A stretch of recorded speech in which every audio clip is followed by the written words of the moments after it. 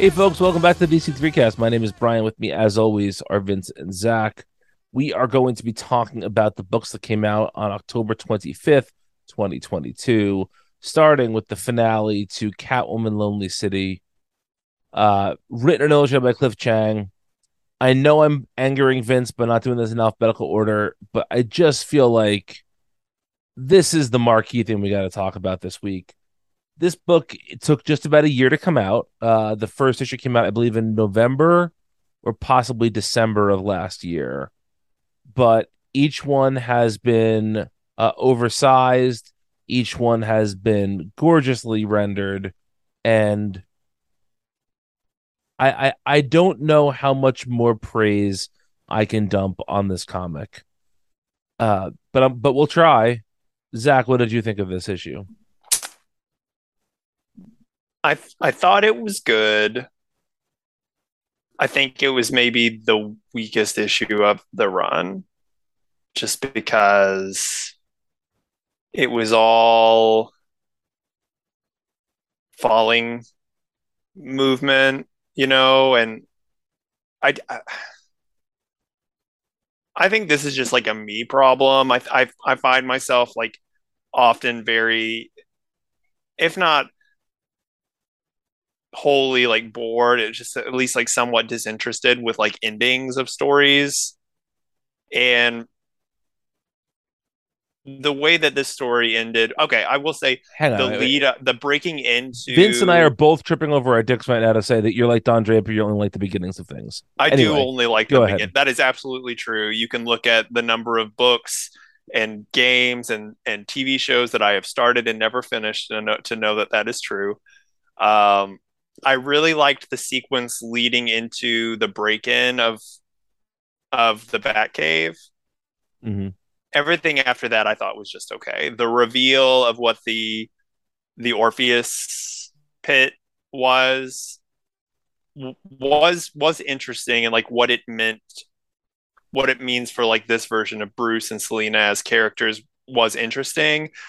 But I also thought it was kind of an underwhelming reveal to be built up so much over the course of the book. Um, and then everything resolved fairly cleanly, which is not a bad thing necessarily. I just this book has been so good at like swerving and being really surprising and repurposing characters and using them in really unique and interesting ways. For it to end, kind of so cleanly and sort of like in a way predictably, I think that's like slightly disappointing. But I think as a whole, like as a whole story, not necessarily just talking about this issue, but like the whole thing, it's an incredible work that it's one of the best things that DC has published in years. So it's kind of like it's hard to complain. I just think uh, if every other issue in this series was like a nine, this was maybe more like a 7.5 for me. Vince, would say you? Um, I mean, I didn't really feel any of that. I liked the clean ending to it. In fact, I think I was kind of relieved that it tied up so neatly because I don't know if we're gonna get a follow up to this or not.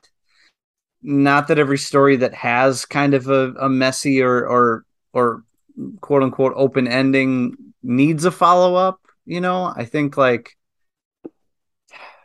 sometimes it's folly to think that way, but I think like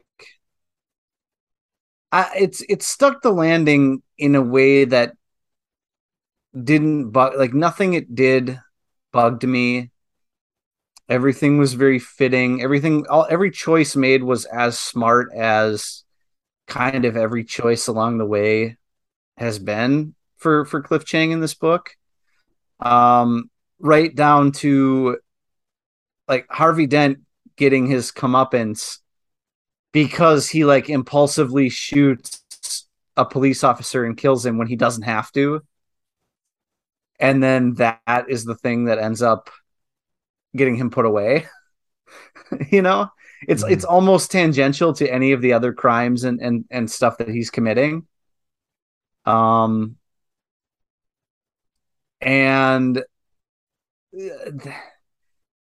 you know how I love like kind of like alt future.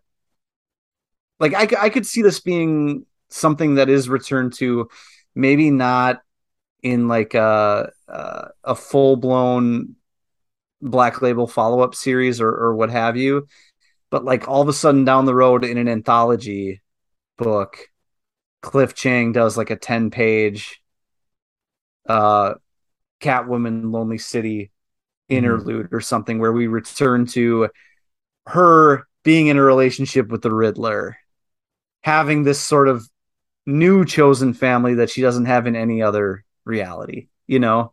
Mm-hmm. It's only 4 issues, but it's already this like fully formed world that I would like to say exists as part of this new like infinite multiverse, right? Like somewhere out there's going to be a Selina with a gray streak in her hair, and she's Right. macking on the Riddler, you know. Yeah. And again, like the art is so consistent. Like everything I've said before about Cliff Chang's art and this book applies to this book. There's no drop off. I don't think a drop off in Cliff Chang is something that exists, you know. I can't imagine what that would look like. Everything is just so clean and consistent.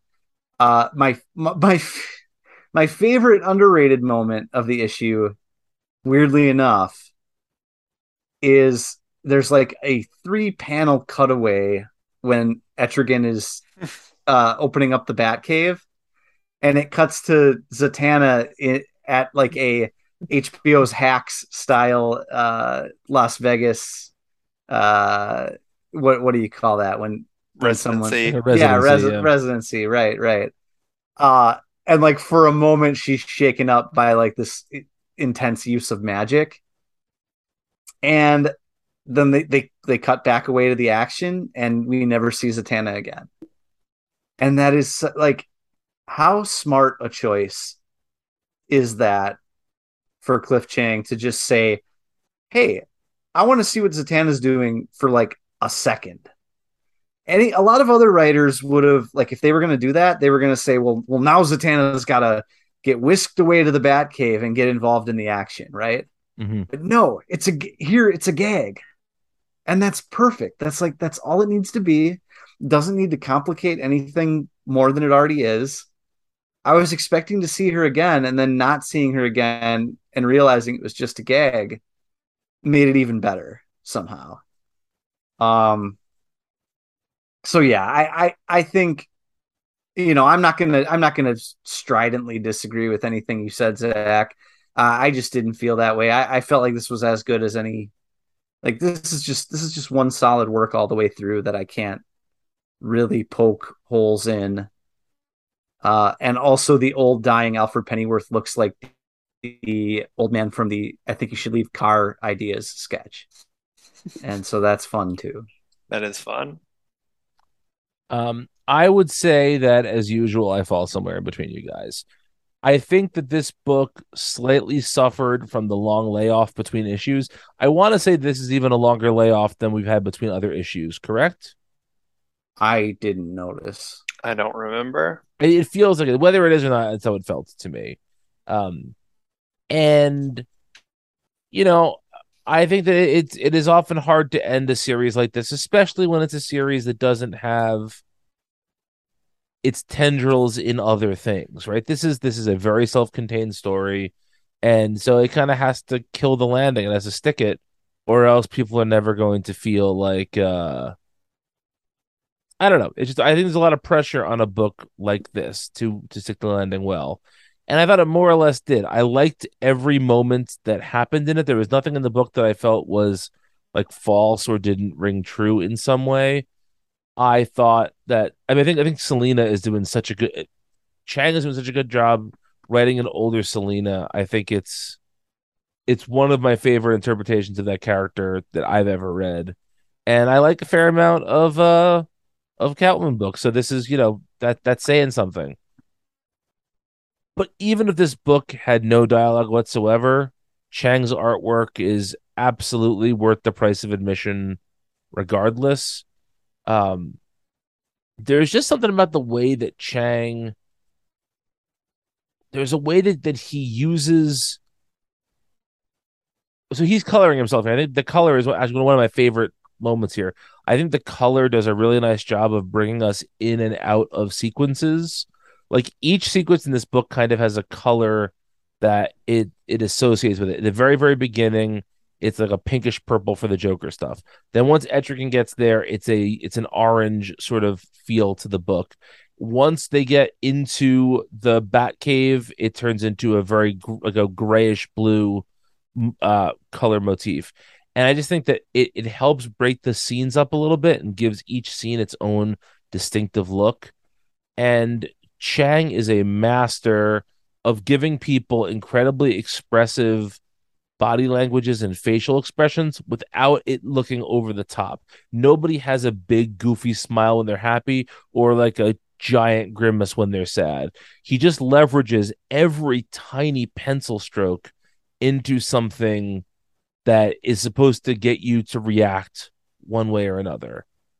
The book is just so beautiful looking. I could look at Cliff Chang's work all day. I also think that one of the negative parts about this issue is just the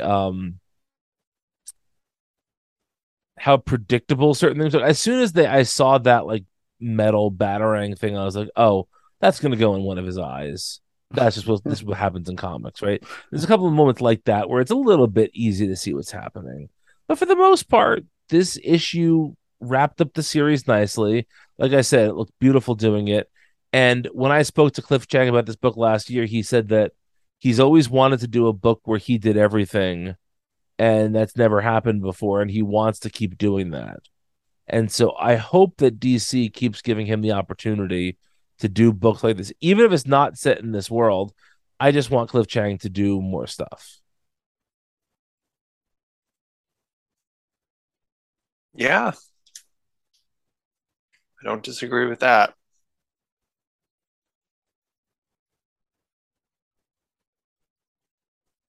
Any final comments on this?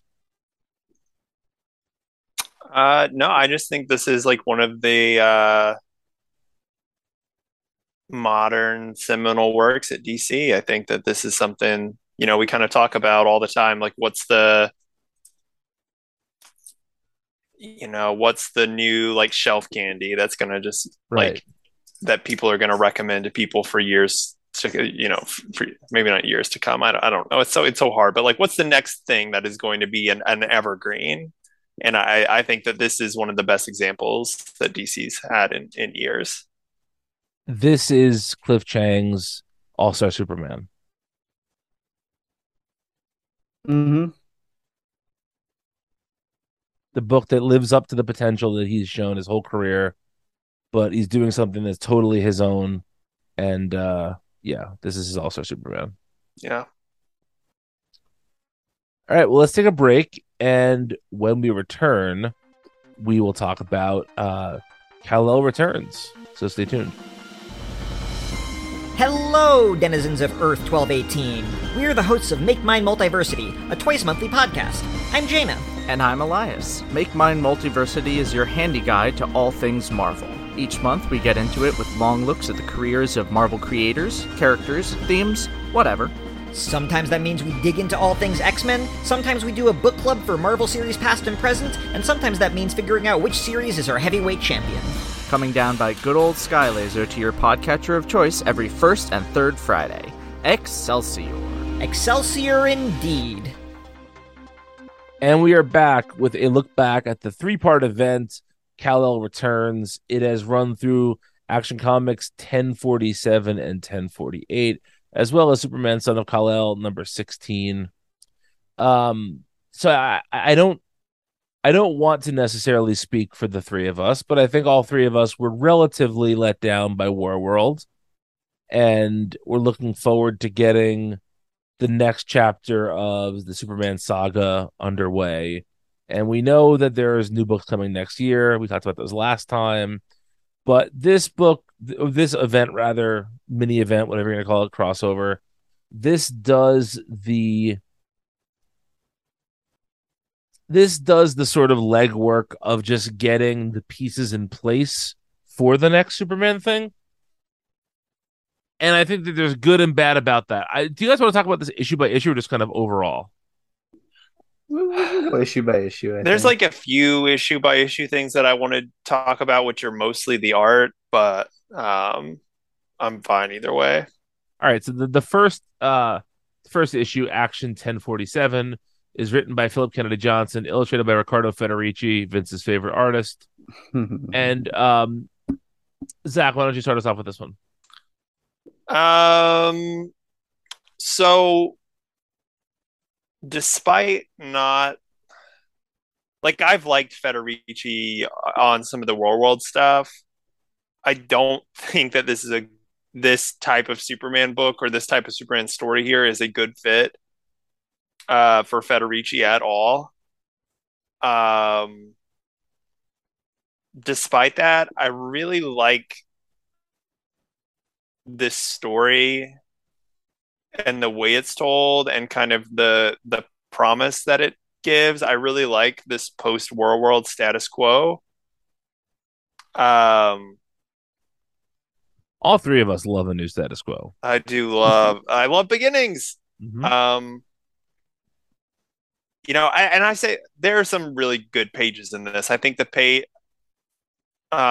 page of World like re-entering the atmosphere or whatever, like that's like really wild stuff.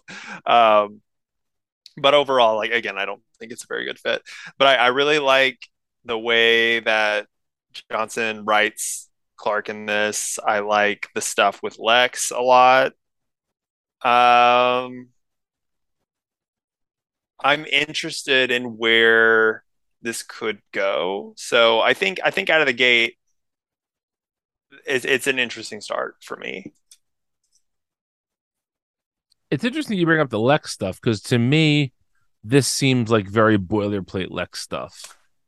It is, but I mean, it's not bad. It doesn't appear to be bad Lex stuff, but it doesn't. We've seen all of this before. You're right. We have. I guess it's just kind of like comfort food. Like, Lex has been kind of absent from the DC universe of late, and the last time he was doing anything, he was merged with Martian DNA. Yes, this is like good classic Lex stuff.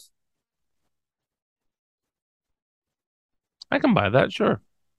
He's just he's talking out both sides of his mouth. He's playing the field. He's injecting his brain into a robot in space so that it can go see what's going on in world. It's basic Lex stuff. Yeah.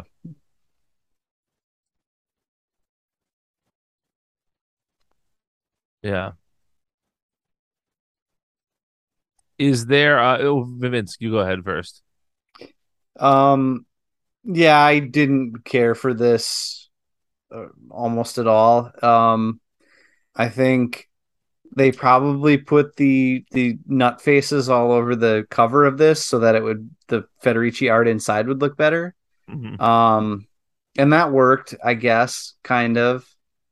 I don't care for the art at all.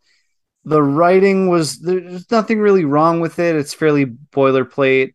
The John Corbin Metallo stuff, Lex coming to make him an offer. They show his sister coming and visiting every day. We'll talk about it when we talk about a later issue of this, but you know exactly where that's going from the start. Not a single thing about that is surprising. I feel like Corbin's been used to this end in this exact same way before, although I wouldn't be able to pinpoint where or when. But yeah, all that stuff felt very old hat. In a prior episode of this podcast, Zach said something about all the ingredients of DC Comics, until you start adding stuff like Watchmen and Wildstorm. all these ingredients are expected, and you've seen them used in pretty much every way they can be. Well, I guess he was right, because this is all Lex stuff we've seen before, beat by beat. Same with Metallo. The Superman kind of arguing with the government over bringing these refugees from Warworld. All that stuff is very like current eventy and of course very relevant. But I feel like it's as is typical of Cape Comics, it's fairly like middle of the road, mealy mouth. Like clearly Superman wants to do right by these people, but there's some talk about, well, I'll take them back home, so I don't know. It remains to be seen where that stuff goes, but it tries to do the politics thing while not really making all that much of a statement about it either. You know what this is for me? What is this? It is both taking Superman back to like the most classic status quo that I was about to say that, yes. In a while, especially like when we get to some of the other issues we're going to talk about. And it's also like potentially new Krypton 2.0. And so I think both of those things, despite everything you're saying being absolutely true and everything that I said during the Flashpoint discussion, it's ticking both of those like comfort food boxes for me that I'm able to like look past all of that stuff. You know what I mean? Yeah. Well, so what I was going to say was there's one scene in the issue that really did it for me, and that is the scene when it's the first time we see Clark in the issue where he saves that family in the car, and the little boy offers him Flash Dog, his like stuffed animal, and he tells him to just wear his seatbelt. Like that feels like essentially Christopher Reeve Superman, like on the page, and that is obviously a huge like nostalgia thing for me. And I think that there will always be like every third or fourth Superman story will always be somebody trying to recreate the Richard Donner films at this point. Like that is enough of a cultural touchstone that is the way that people are going to be. That is the easiest reset of the Superman books. Sure. Well, and don't you know, like all Superman is anymore is like nostalgia, for better or worse, unless it's like, Morrison writing Superman, and even then they're still playing with a lot of those tropes. Right. But like, it's either referencing the Reeve stuff, the movies, it's referencing the 90s, the Triangle, Death of Superman. It's referencing the animated series.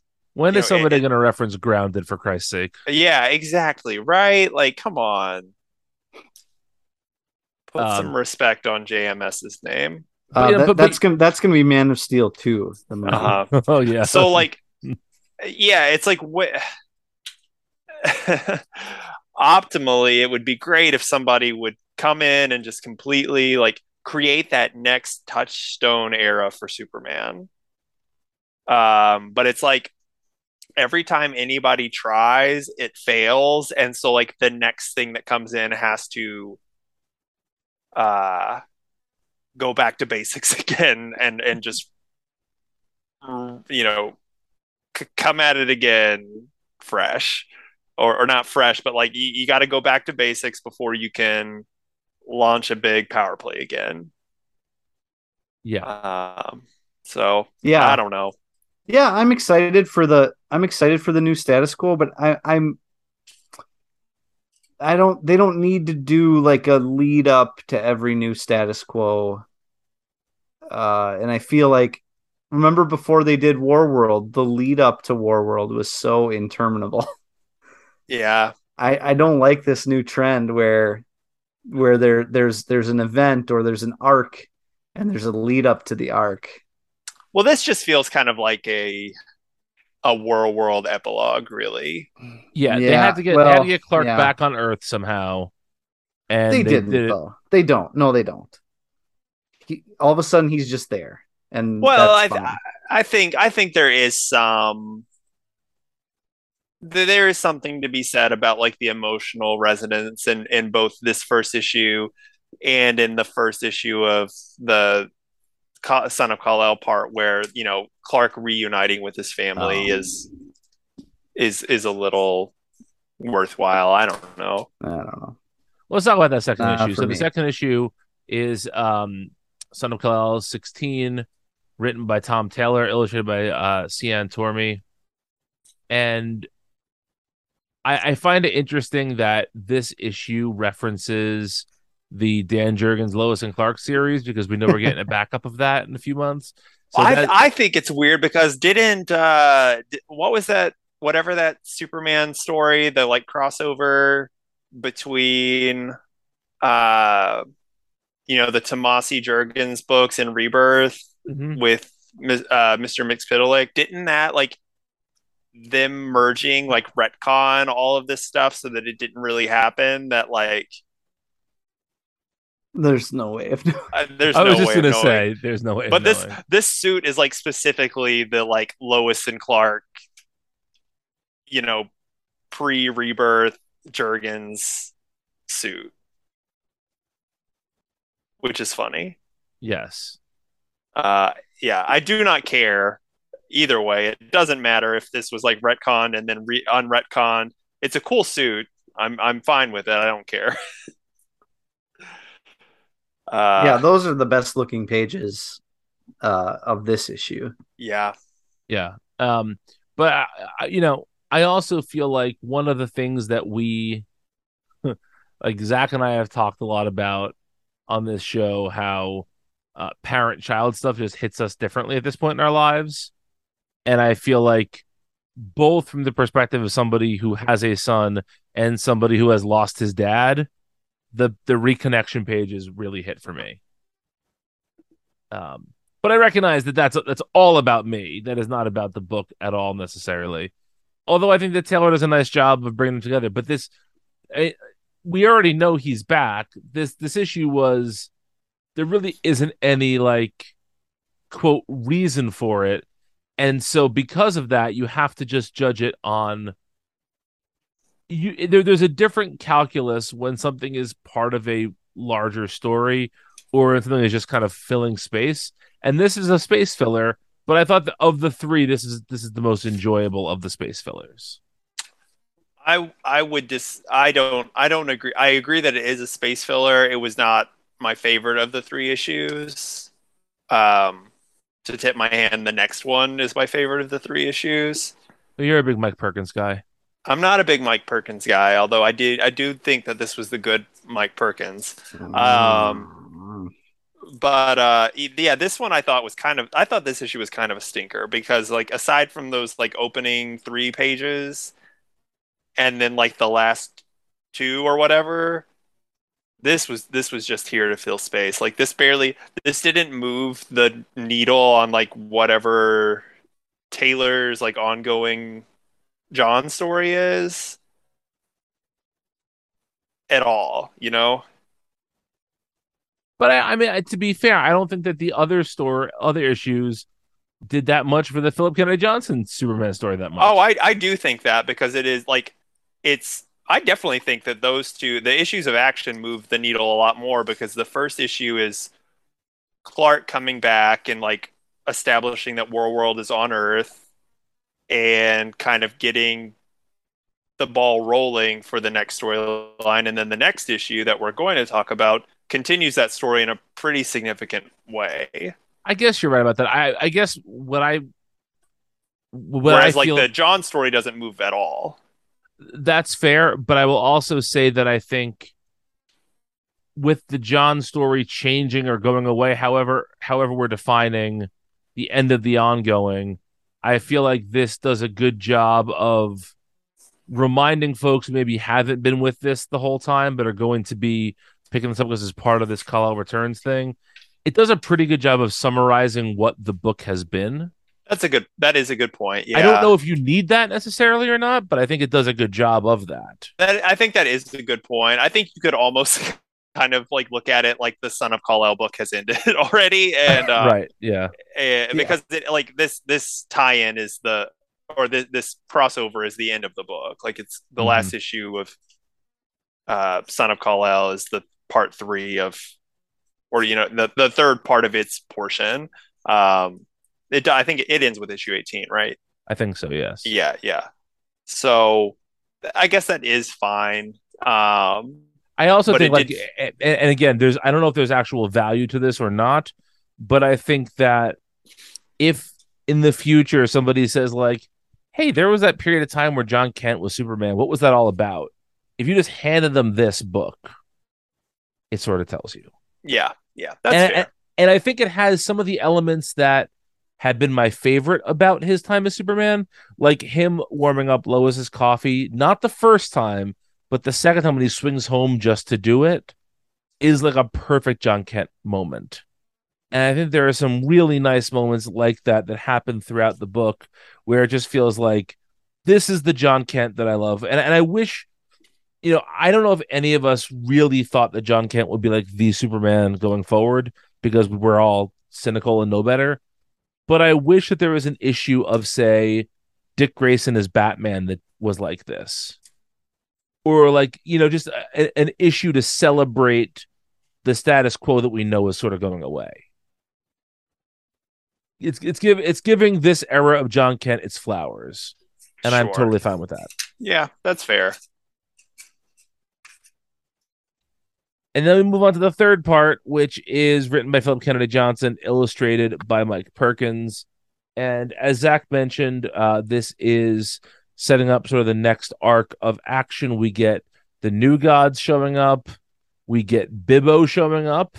Bibbo, who is drawn by Mike Perkins as just 2022 Sylvester Stallone, which is fine by me. Totally works. Vince, why don't you start us off with this one? Didn't care for it.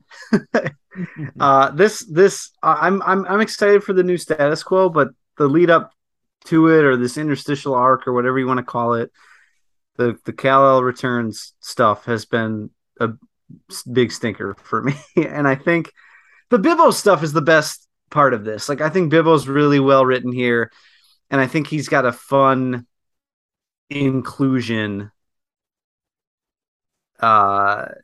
here. But aside from that, like, first of all, I'm not a Mike Perkins guy. This is well established.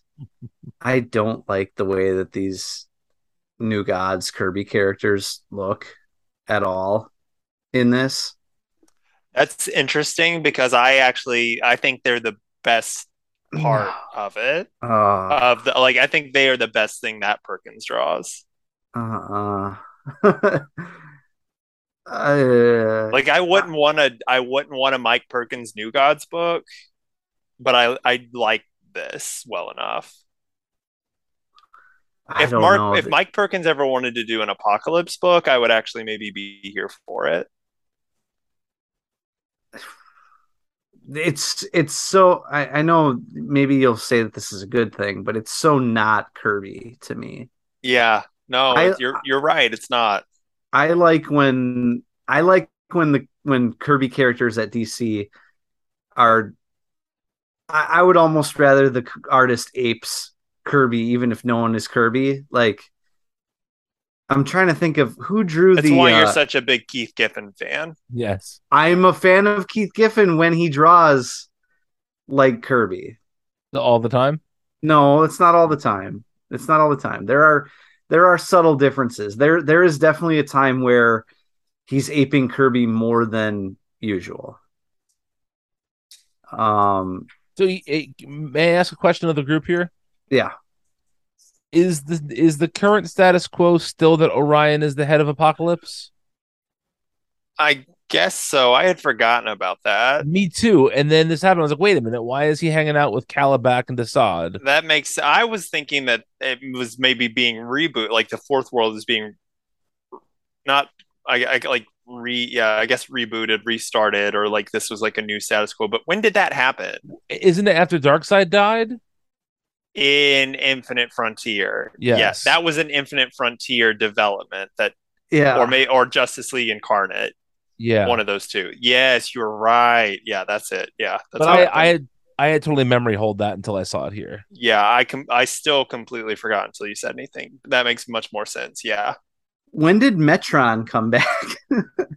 Hasn't he always been around? Wasn't he dead in I feel like he was dead at some point. I mean, Wally West was the Metron for a while, wasn't he? Or at least Yeah, I sat on the think he just Metron like chair. gave him the chair, didn't he? He Or didn't die. I thought like Wally West found his like cooked body or maybe something. he did. But of course he's not going to stay dead. Hmm, I'm not stupid. hold Uh on. Well, let me say my Orion bit now while Zach's looking this up. say it all. One of my problems with Orion in general as a character is that so many people just write him in the most obnoxious way. And having him as the leader of Apocalypse here, he's written even more obnoxiously than he normally is. And so, who gives a shit about this Orion? Yeah, this take on the new gods is not fun at all. Oh, yes. So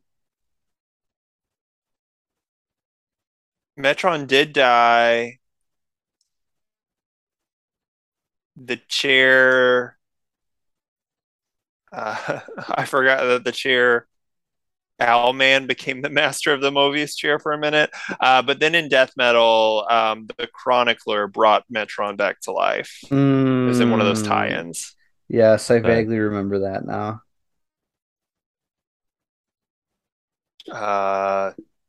Rise of the New God was the one. Sure. Yeah. I'm really interested in whatever they're going to do with these twins. I thought it was in this issue, but it was actually in the first Action Comics issue. There's that bit where Lois and Clark are flying, and they've left the twins at home, and they're like playing with John's toys. And Lois is talking about how like good it feels to have them there, and kind of how it fills a like part in her that was left when John like aged up. And like Clark's like, well, they're not John, right? Kind of patronizingly, I thought. Yeah, that's a little bit of a shitty thing to say. Yeah, it kind of was, but Lois is like, oh, obviously I don't know that, but it like still feels good. Um, and I thought that was like a really not clever, but just like a really smart angle to take with these characters, and then having them go on this like zoo trip with Lois, uh and meet up with Bibbo, and that whole thing was just like so wholesome and fun. And um the way that these two characters are intersecting with the story, both in terms of like their relationship with Clark and Lois, and then like this whole thing with the first gods and the new gods, and like all that, like that's like Zach bait, through and through. So I'm really interested. This is like the new um, Christopher Kent kind of thing. Again, tying it back to New Krypton. It's like it's the new Chris Kent. So I'm here for it. I don't know if I'd go new Chris Kent far, but How is it not? It's like it's a new little kid that's yeah, introduced to I the guess I just Superman enjoyed that family. so much more. But Well, it's only been 2 issues so far. I can tell you I'm going to enjoy that so much more. Oh, maybe you will. I don't know. I don't think that the Chris Kent stuff was that good after he got aged up. You're right about that too. It would be funny if the little boy did the this is going to be a classic DC3 reference. Did the beer fest thing where he's like, you just refer to me as John Kent. Chris Kent, you mean? Or no, John no, or Chris? No, I'm saying John to make up for okay, got it. Yes, oh, yeah. Yes. Okay, yeah. Why don't you just refer to me as John from now on? And then the adult John like gets killed in a future issue of in the finale of the Tom Taylor miniseries that's coming out. and that's their way that they de-age John. Wow. That's a dark thought, my friend. Well, The dark thought. I'm the Joker, baby. Truly, truly are. Yeah, I mean, this stuff's. I like this in theory, but I didn't love either issue of Action. I think it's interesting. I think it is introducing quality ideas, but there is nothing about what Johnson actually put on the page that is all that interesting to me. Hopefully that changes. We shall see. Got 3 more issues of this, and then 1050. Yes. And isn't there also like a Kal-El return special too? I believe there is, yes. Just can't get enough.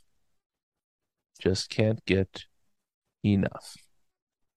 We should talk about the backup very briefly. There's a backup called Red Moon that is going on through Action. It's written by Johnson, illustrated by David Lapham. And it's taking the War World story and it's putting it in a slightly different perspective. We're getting a perspective of sort of the some of the villains of War World, and I forget her name already, and I should have written it down. It's but like the character Thaula or Thaula. Kal-El, yeah, who was like sort of one of the impetuses for the War World story, and it's fine. We get some good Lapham art. We get to see Connor Kent in the leather jacket, which is always appreciated. It's fine. See, aside from the art, this is the stuff I specifically don't care about at all. Like I'm kind of mad that this story is even happening because I think all of these plot threads should have resolved with War World. I can see that, but I'll never turn down the David Lapham art. Yeah, but it could be Lapham doing literally anything else. It should be him. It could be him doing the main story. Yes. And then guess what? I would like the main story a lot more than I do. My distaste for this is mostly art based, I think. Honestly. Yeah. I would much rather this book didn't have a backup and they just got Lapham to do the main story. You know that's never going to happen, though, right? I mean, it's like 10 extra pages. But you know that's never going to happen, right? I don't know why it couldn't happen when they got Lapham to do like an entire one shot leading into the tower. That was a long time ago. That was last year, Brian. That was only last year? Maybe this year. It might have been earlier this year. It was at the very beginning of the year. That feels. If you had asked me when that was, I would have said at least 2 years ago. It basically. You're insane. The tower was the January. Arc that like preceded this current Rom V run. No, there was like a little bit in the middle. There was a like a 6-issue arc called like the 12 or something. That's like right. that. You're right. Okay. Yeah, wow. That feels like it was so much longer. You're right. Now that I'm thinking about it, like logically, that makes sense. But I really would have said that was 2 years ago. What I was going to say, though, I feel like DC's new thing. The reason I was saying that was a long time ago is I feel like the new attitude at DC is you get the prestigious artists to do the backup. Well, I think that's only just because Lapham is doing so many backups lately. Maybe that's a very recent thing as well. Yeah. I would have happily given up the Gotham Girl backups and all of these Action backups so far just to have Lapham do this Return of Kal-El 3-issue arc. Yeah, I could buy that. All right. Vincey, what is coming up next week on the 1st of November for us? Thank you for saying the date. I aim to please. Let's see. Batman and the Joker, the Deadly Duo, #1. Batman 129. Batman Night Watch, #3. Blood Syndicate Season 1, #6. Dark Knights of Steel, 8. Gotham City Year 1, #2. Monkey Prince, 8. Poison Ivy, 6. Sword of Azrael, 4. The Joker, the Man Who Stopped Laughing, number 2, and the new champion of Shazam, number 3. How is it a real book, folks? I can't get over how much of a Billy and the Truckosaurus, Billy and the Clonosaurus name that is. Like, it's just, it is the worst. It is the worst name you can imagine. Hi, I'm Troy McClure, and you might remember me from such films as The Joker, the Man Who Stopped Laughing. Exactly. Yeah. I did confuse it with Truckosaurus there, which is one of the best all-time one-time Simpsons gags. Yeah. Which is the voice with starring Marlon Brando as the voice of John Truckosaurus. Not that his name is John Truckosaurus, and then you hear a terrible Marlon Brando impression, then the narrator goes, "Celebrity voice impersonated." That's the time when the Simpsons had like 9 jokes per minute, and it was the best. Yeah. Yeah. All right. If you need to find 2/3 of us on Twitter, I am on Twitter at Brian Needs a Nap. And I'm at the Wilk of Z. If you need to find Vince, he is let's see, what are you up to nowadays, Vince? I'm playing pocket pool. There we go. He keeps a tiny billiard set in his jeans, folks. I do. I don't know what else that could mean. Nothing else. Nothing else at all. All right, folks. Thanks for listening. We'll talk to you next time. Goodbye.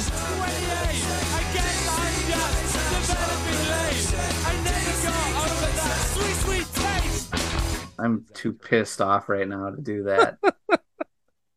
I'm probably going to piss you off even more. Yeah, I know I bet you you are. are. Yeah.